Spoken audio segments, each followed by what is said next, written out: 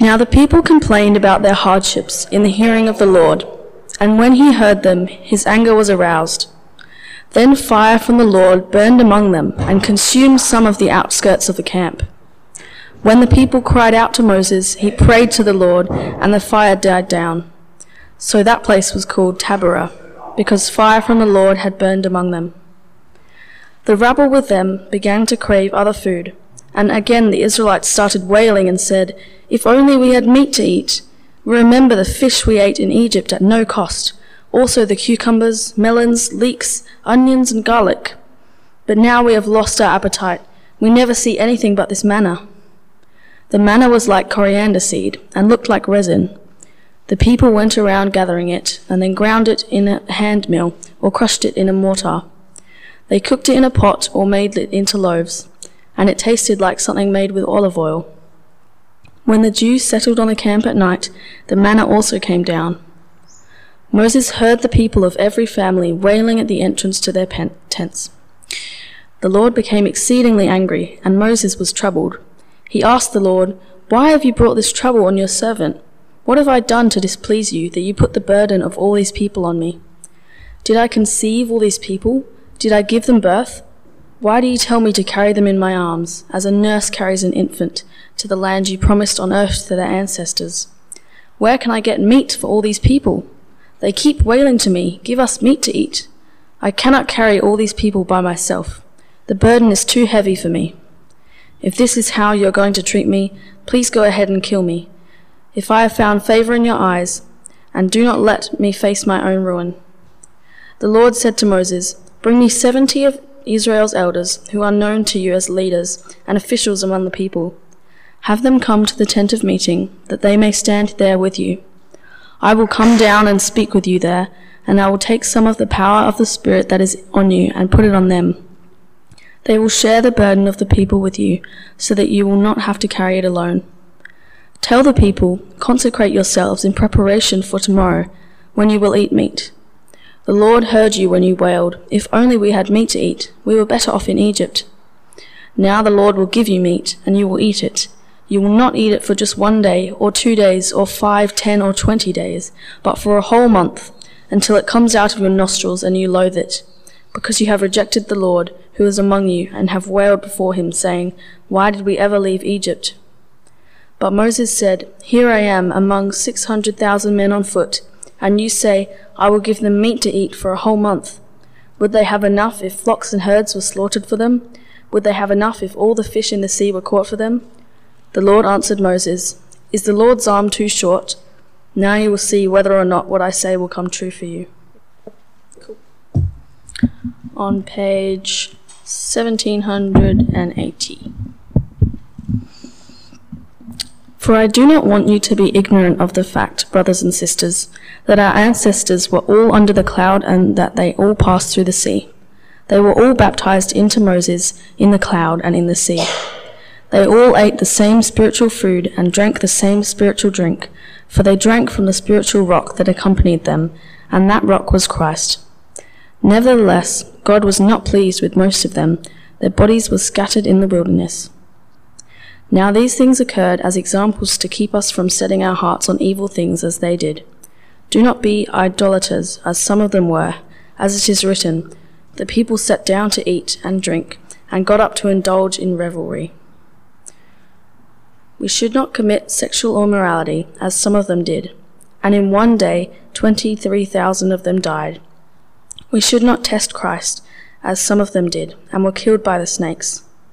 And do not grumble, as some of them did, and were killed by the destroying angel. These things happened to them as examples, and were written down as warnings for us, on whom the culmination of the ages has come. So if you think you're standing firm, be careful that you don't fall. No temptation has overtaken you except what is common to mankind. And God is faithful. He will not let you be tempted beyond what you can bear. But when you are tempted, he will also provide a way out so that you can endure it." Thanks for reading, Darcy. Morning, everybody. We are continuing the series in the book of Numbers. I hope you're enjoying it so far. We've called it Walking with God in the Wilderness, as we follow the Israelites in their journey from Mount Sinai to the promised land of Canaan through the wilderness. We've said before that their journey is an example for us as we journey from our rescue and being formed as God's people through this life, through all the challenges and uncertainties that we face, to the promised land of the new creation. Last 2 weeks we've covered the first 10 chapters, which are really travel preparations. And we've drawn out 5 essential truths about God that we need to know if we're going to travel well. Today, we get into some action. They actually set out in the middle of chapter 10, but we're going to slow down and take some time this morning to look at chapter 11. Let me pray for us as we begin.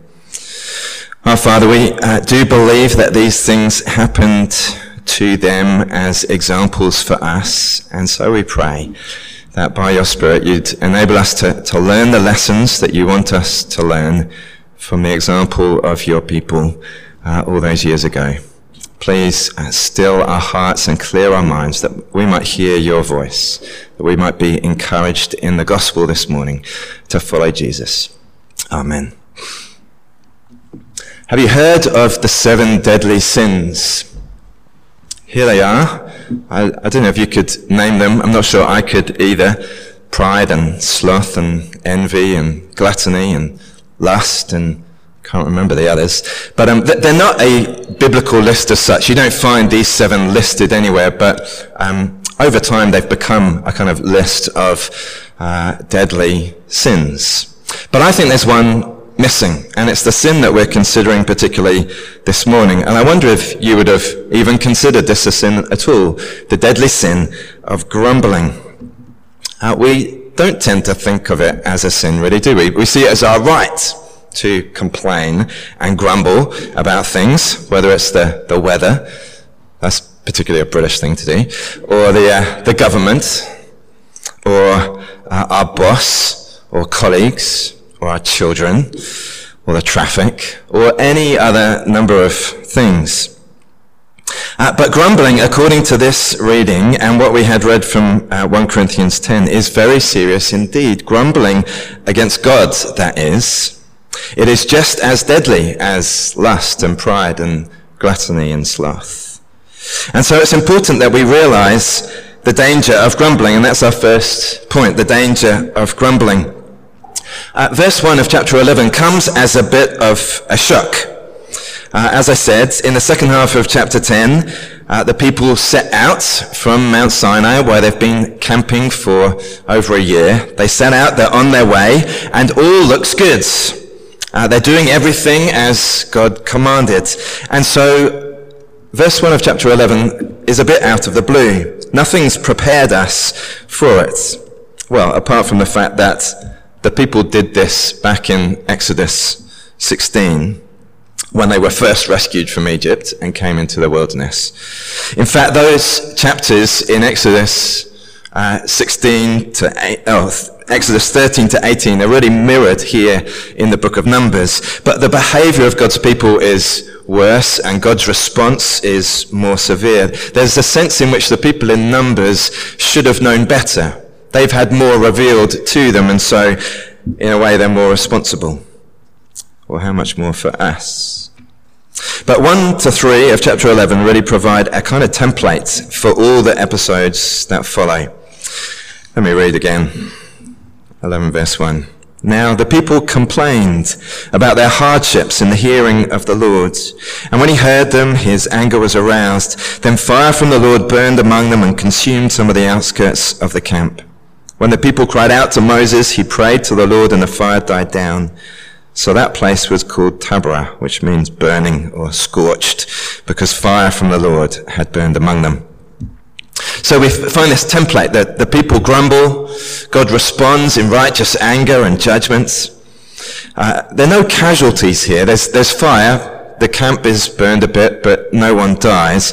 But it's a serious warning, isn't it? The people cry out to Moses. Moses intercedes on their behalf. God relents. And then we're given the name of the place. It seems they named these places to try and remember what had happened so that they'd learn the lesson. So the place is called Taberah, burning.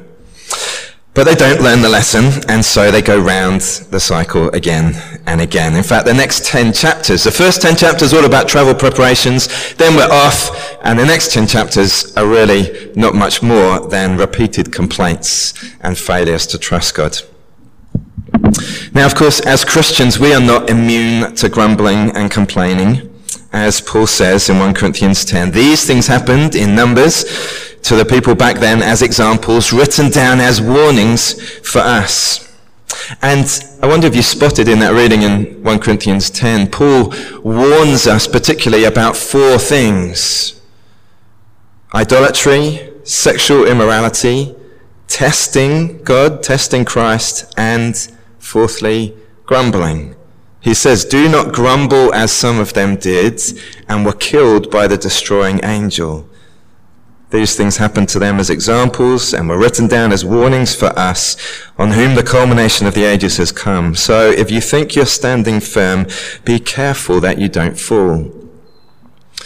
We need to be careful, and I think maybe particularly careful about this sin of grumbling because it's so subtle and insidious. This first episode, verses 1 to 3, should have been enough to teach the people patience and contentment, to warn them against grumbling, but sadly it didn't end there. The next episode from verse 4 is longer and contains more detail and enables us, I think, to see some of the key features of grumbling, to make a bit of a diagnosis of what grumbling is, where it comes from, how it operates. And at its heart, we see that grumbling is a denial of God's goodness. And that's our next point, the denial of God's goodness. We've seen already that the people are complaining about their hardships. They go on in verse 4 to complain about the food that they've got. Nothing but manna. Why don't we have any meat to eat? And so part of grumbling is feeling sorry for yourself. Self-pity. And we need to realize that self-pity is only ever a thought away. Some of you will know Elisabeth Elliot. We heard about Jim Elliot last night, one of Henry's heroes. Elisabeth Elliot was Jim's wife. Jim Elliot was killed by Amazonian tribesmen, people he was trying to reach with the gospel in South America. Elisabeth Elliot, one of her standard phrases is this: refuse self-pity. Which is particularly striking when you realize that she actually went on to bury 3 husbands and went back to the very same tribe that had killed her husband with an infant child in tow. Refuse self-pity, she said. Refuse it absolutely. It is a deadly thing with power to destroy you. See, the events that we face each day don't come with a set of instructions on how to respond, how to deal with them. Stuff just kind of comes along and happens to us, and we need to respond in the moment. We need to interpret what's going on and deal with it. The challenge for us as we try and process the events of our life in light of the gospel, the challenge that we face is to process the events that we face in the light of the gospel. Because it's only the gospel that will enable us to hold self-pity at bay. Because we will get sick, or those close to us will. And people will let us down, and things won't go smoothly, and we'll feel overwhelmed. We can't avoid any of that, but we can avoid feeling sorry for ourselves. So how do we avoid it? Well, John Piper helpfully points out that self-pity is actually rooted in pride. Self-pity, feeling sorry for yourself, is actually rooted in pride. It's the flip side of boasting. So Piper says in his book, I can't remember which one, boasting is the response of pride to success. Self-pity is the response of pride to suffering. Boasting says, I deserve admiration because I've achieved so much. Self-pity says, I deserve admiration because I've suffered so much. Boasting is the voice of pride in the heart of the strong. Self-pity is the voice of pride in the heart of the weak. I wonder if that rings true for you. Boasting's pretty easy to spot, isn't it? Whereas self-pity is more subtle. And Piper goes on to say, self-pity is a sin that so often leads to other sins. As we seek to comfort ourselves in feeling sorry for ourselves, we look for comfort in self-indulgent ways.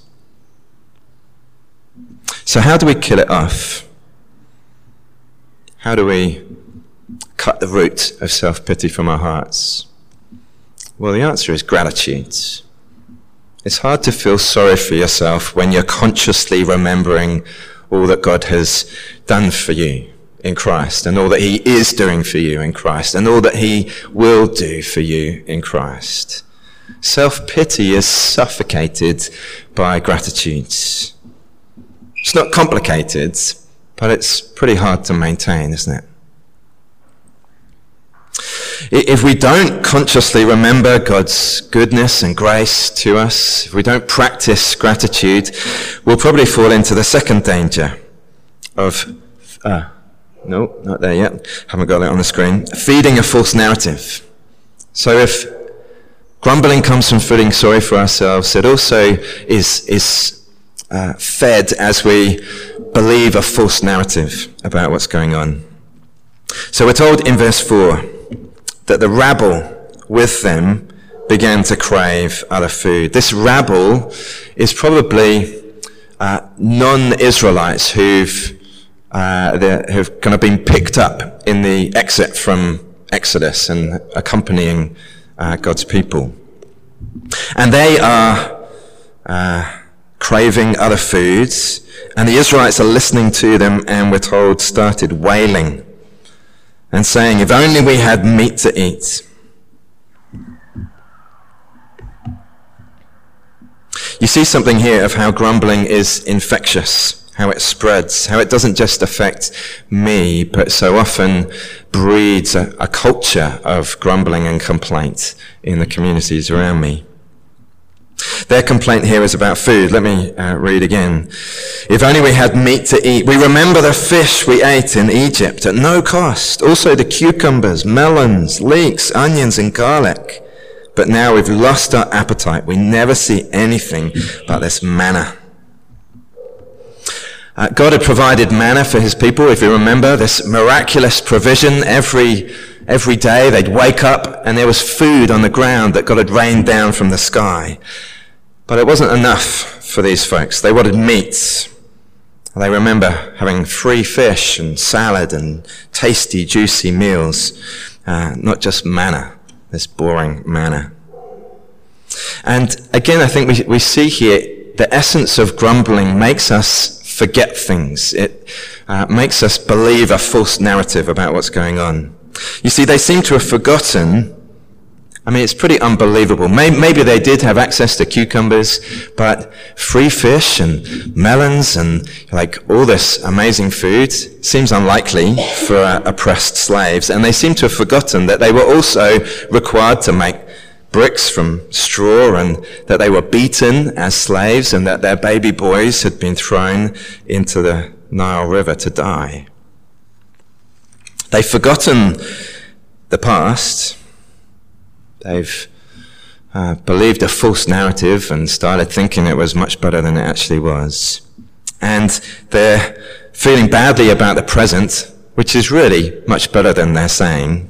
And the narrator doesn't want us to fall for this. And so he tells us in verse 7, it gives us a little description of the manna. Verse 7, he tells us the manna was like coriander seeds. It looked like resin. That the word there's actually bdellium, which is a word that comes up in Genesis 2, a precious jewel listed alongside gold. So this stuff is pretty special food, precious. The people went around gathering it, and it could be cooked and prepared in all sorts of ways. They ground it in a hand mill or crushed it in a mortar. They cooked it in a pot or made it into loaves. And it tasted a bit like luxurious pastry made with the finest oil. This was special food, no ordinary stuff. In Psalm 78, we're told that God rained down manna for the people to eat. He gave them the grain of heaven Human beings ate the bread of angels. So this wasn't just any ordinary food. It wasn't even Cole's finest. This was heavenly food, and it was all given for free. Just falls from the sky. But it wasn't steak, and so it's not good enough. They've misremembered the past, and they've gone blind to the present. They've also forgotten the future, the promise that God had given them to bring them to a land flowing with milk and honey. And that land, it's really just a few days' journey away. If they would just get on and follow the Lord, he would bring them to a land of bountiful provision. That the manna was never meant to be forever. It was probably a bit like, the magical bread that the elves give to Frodo and Sam, which didn't taste great, but it was wonderfully sustaining and perfect for a journey. Well, so this manna was meant to be food for the journey, just to keep them going on the short trip to Canaan.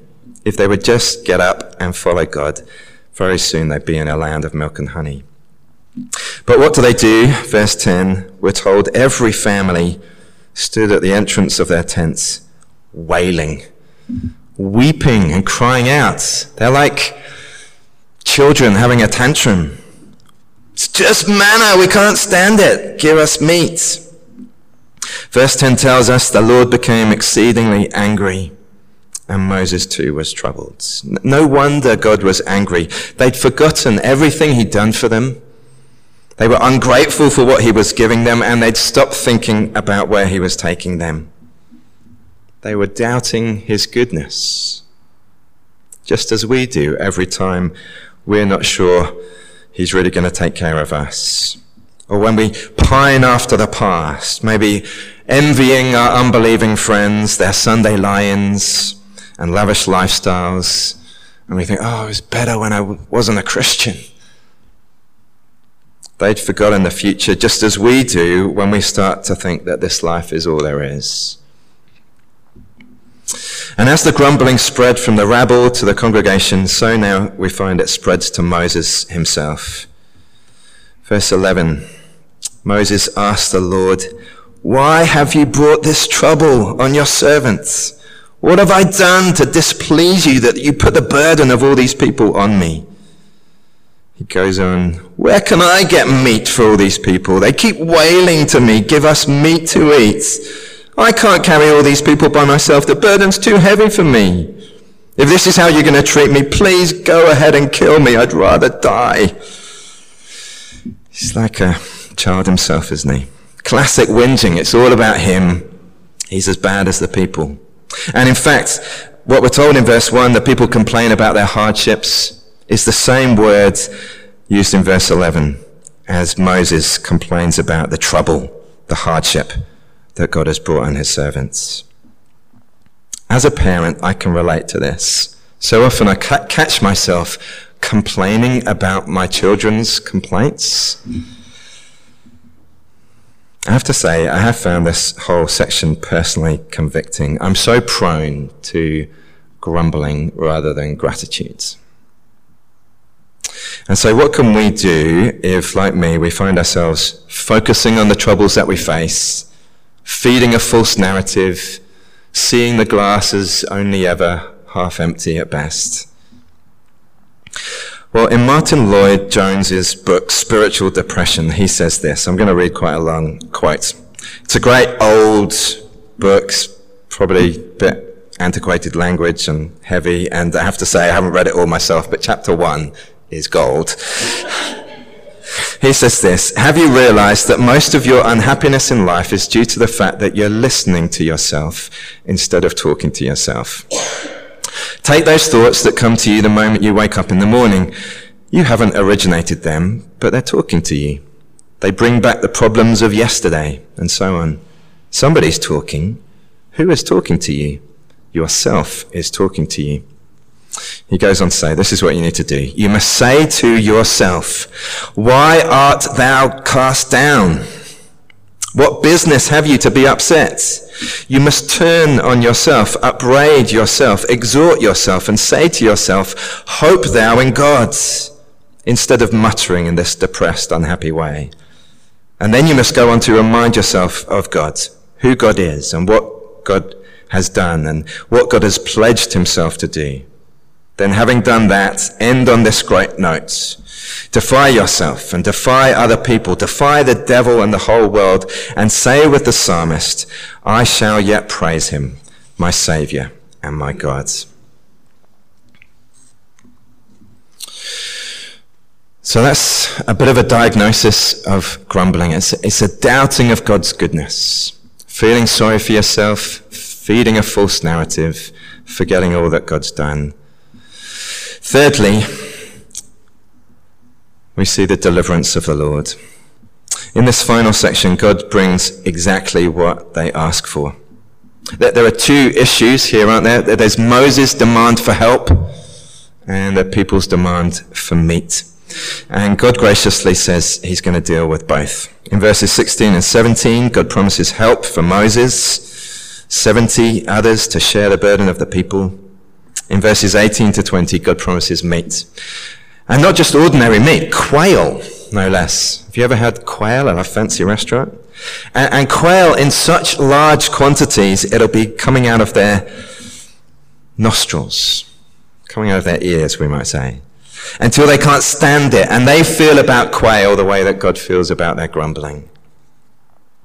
And God delivers on his promises. He does what he says. We didn't read it, but he follows through.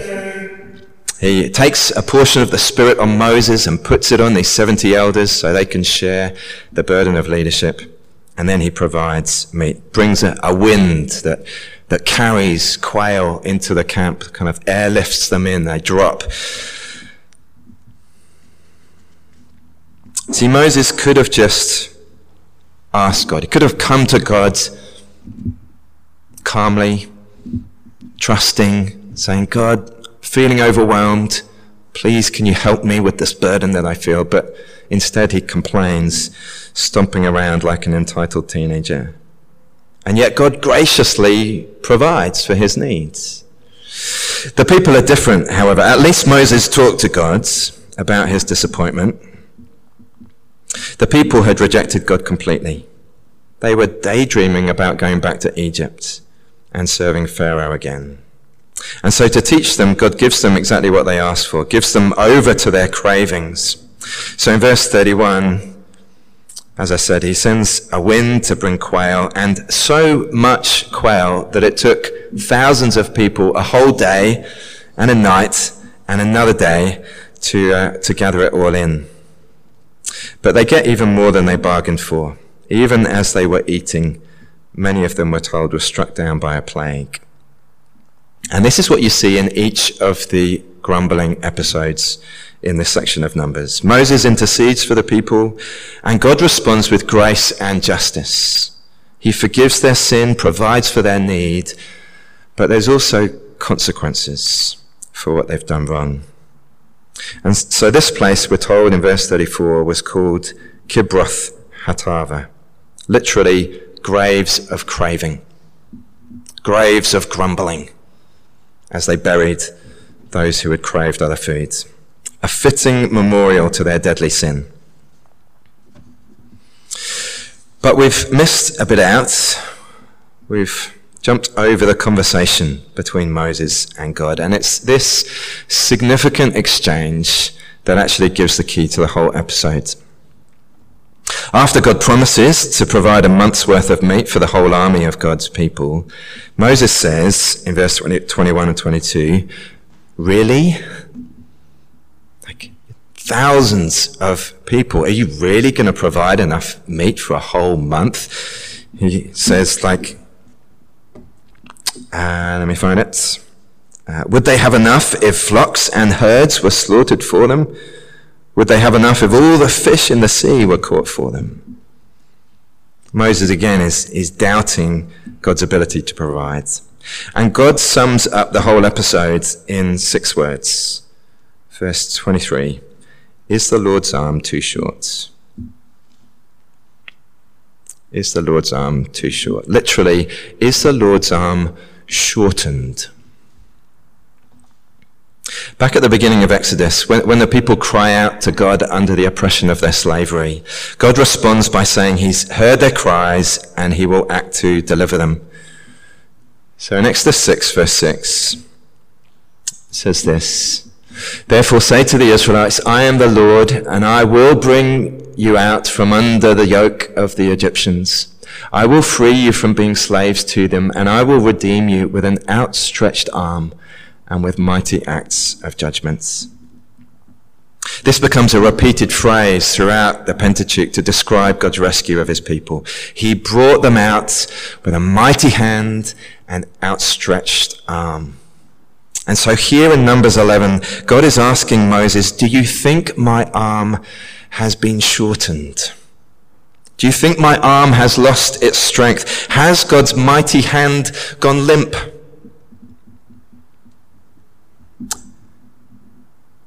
Has the Lord who brought his people out of Egypt lost his strength?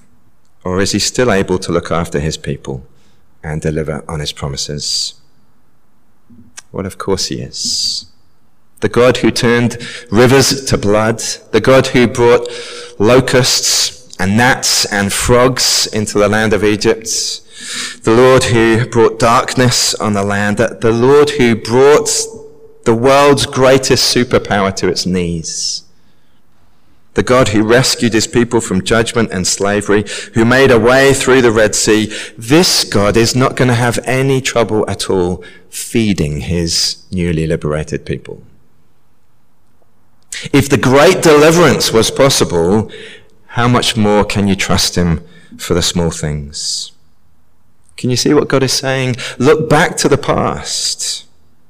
Remember what I've done. Remember who I am, and let that give you confidence for the present. I've done the harder thing. I've brought you up out of Egypt. You can trust me for the smaller thing, to provide for your needs along the way. And so can you see for us, the antidote to our grumbling, our doubting of God's goodness, his ability to provide, is the same, to look to the past, to remember what God has done, to remember who God is. But the great act of rescue that we look back to is not the exodus from Egypt, but of course the cross. Romans 8, verse 32 says this, "He who did not spare his own son, but gave him up for us all, how will he not also along with him graciously give us all things?" Do you see what Paul is saying? God has done the harder thing so we can trust him for the smaller things. If he gave up his son, well, surely he'll give us everything else that we need until the day we reach the promised land of the new creation. God did not spare his own son. God doesn't have anything more precious than his son, his only son. God's love for his son is beyond our comprehension. And yet we're told God did not spare his own beloved son, but gave him up for us. What more could we possibly ask of God to prove his love for us, his favor, his goodness towards us? God came through for us when it mattered most. He's rescued us from our sin, from the judgment we deserve. He's brought us to himself. He's adopted us as his children. He was willing to give his son for us. He's done the hardest thing of all, so we can trust him for the smaller things. He was faithful in that, so we can trust him in this. Whatever this is, whatever hardship and trial we might be facing, in which we're tempted to doubt God's goodness, in which we're prone to forget what God has done. He was faithful in that. I can trust him in this. Now, the all things that Paul talks about here is not literally everything. This isn't a blank check to fulfill every selfish desire that you have. I think it's best to understand it as everything that we need for our journey through life to the new creation. And so that won't mean an absence of hardship, but it will mean strength to endure. It will mean at least the things that Paul talks about in the surrounding verses in Romans 8. No condemnation for the sins of the past, a future glory beyond compare with the sufferings we face in this life, and an assurance that God is working in every circumstance for our good, fulfilling his promise to make us like Jesus. You know, those three things, if we could just hold on to those three things, that would cure us of any grumbling, wouldn't it?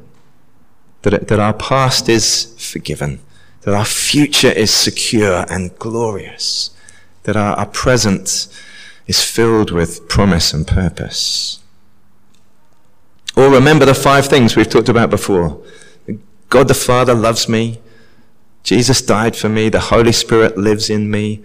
God's working in all things for my good. I'm on my way to glory. Just picture yourself in a circumstance where you're facing some test, some trial, some hardship, and you're tempted to complain. Bring to mind these things. My past's forgiven, my future's secure, my present is filled with promise and purpose. God the Father loves me. Jesus died for me. The Spirit lives in me. God's working in everything for my good. I'm on my way to glory. Do what Martin Lloyd-Jones says. Take yourself in hand. Preach to yourself the good news of the gospel. And put grumbling to death. I'm keen to give us some time to discuss and pray together maybe. So some questions on the screen for you to reflect on yourself or talk to the people around you. You can read them yourself. I'll give you 5 minutes and then come back and lead us in prayer. Sure you could talk more, please do, up to the service, but let me lead us in prayer. Father, thank you for this story, and see the truth of what Paul said, that these things were written as examples to us, warnings to us. We know our own tendencies to complaint and grumbling. And we pray that you would help us to overcome, to resist, to look to you at the point of temptation when we're tempted to give in to self-pity and start believing a false narrative and just complain about the hardships that we're facing. We pray that you would come and bring to mind the truths of the gospel, that you would remind us and assure us of your goodness and your favour towards us. We thank you for the truth of that verse, that you who did not spare your own son, but gave him up for us all, how would you not graciously give us all things? Help us to believe at the core of our being that you will provide everything we need as we journey through this life to the promised land. Please make us a community that's characterized by gratitude and praise. In Jesus' name, amen.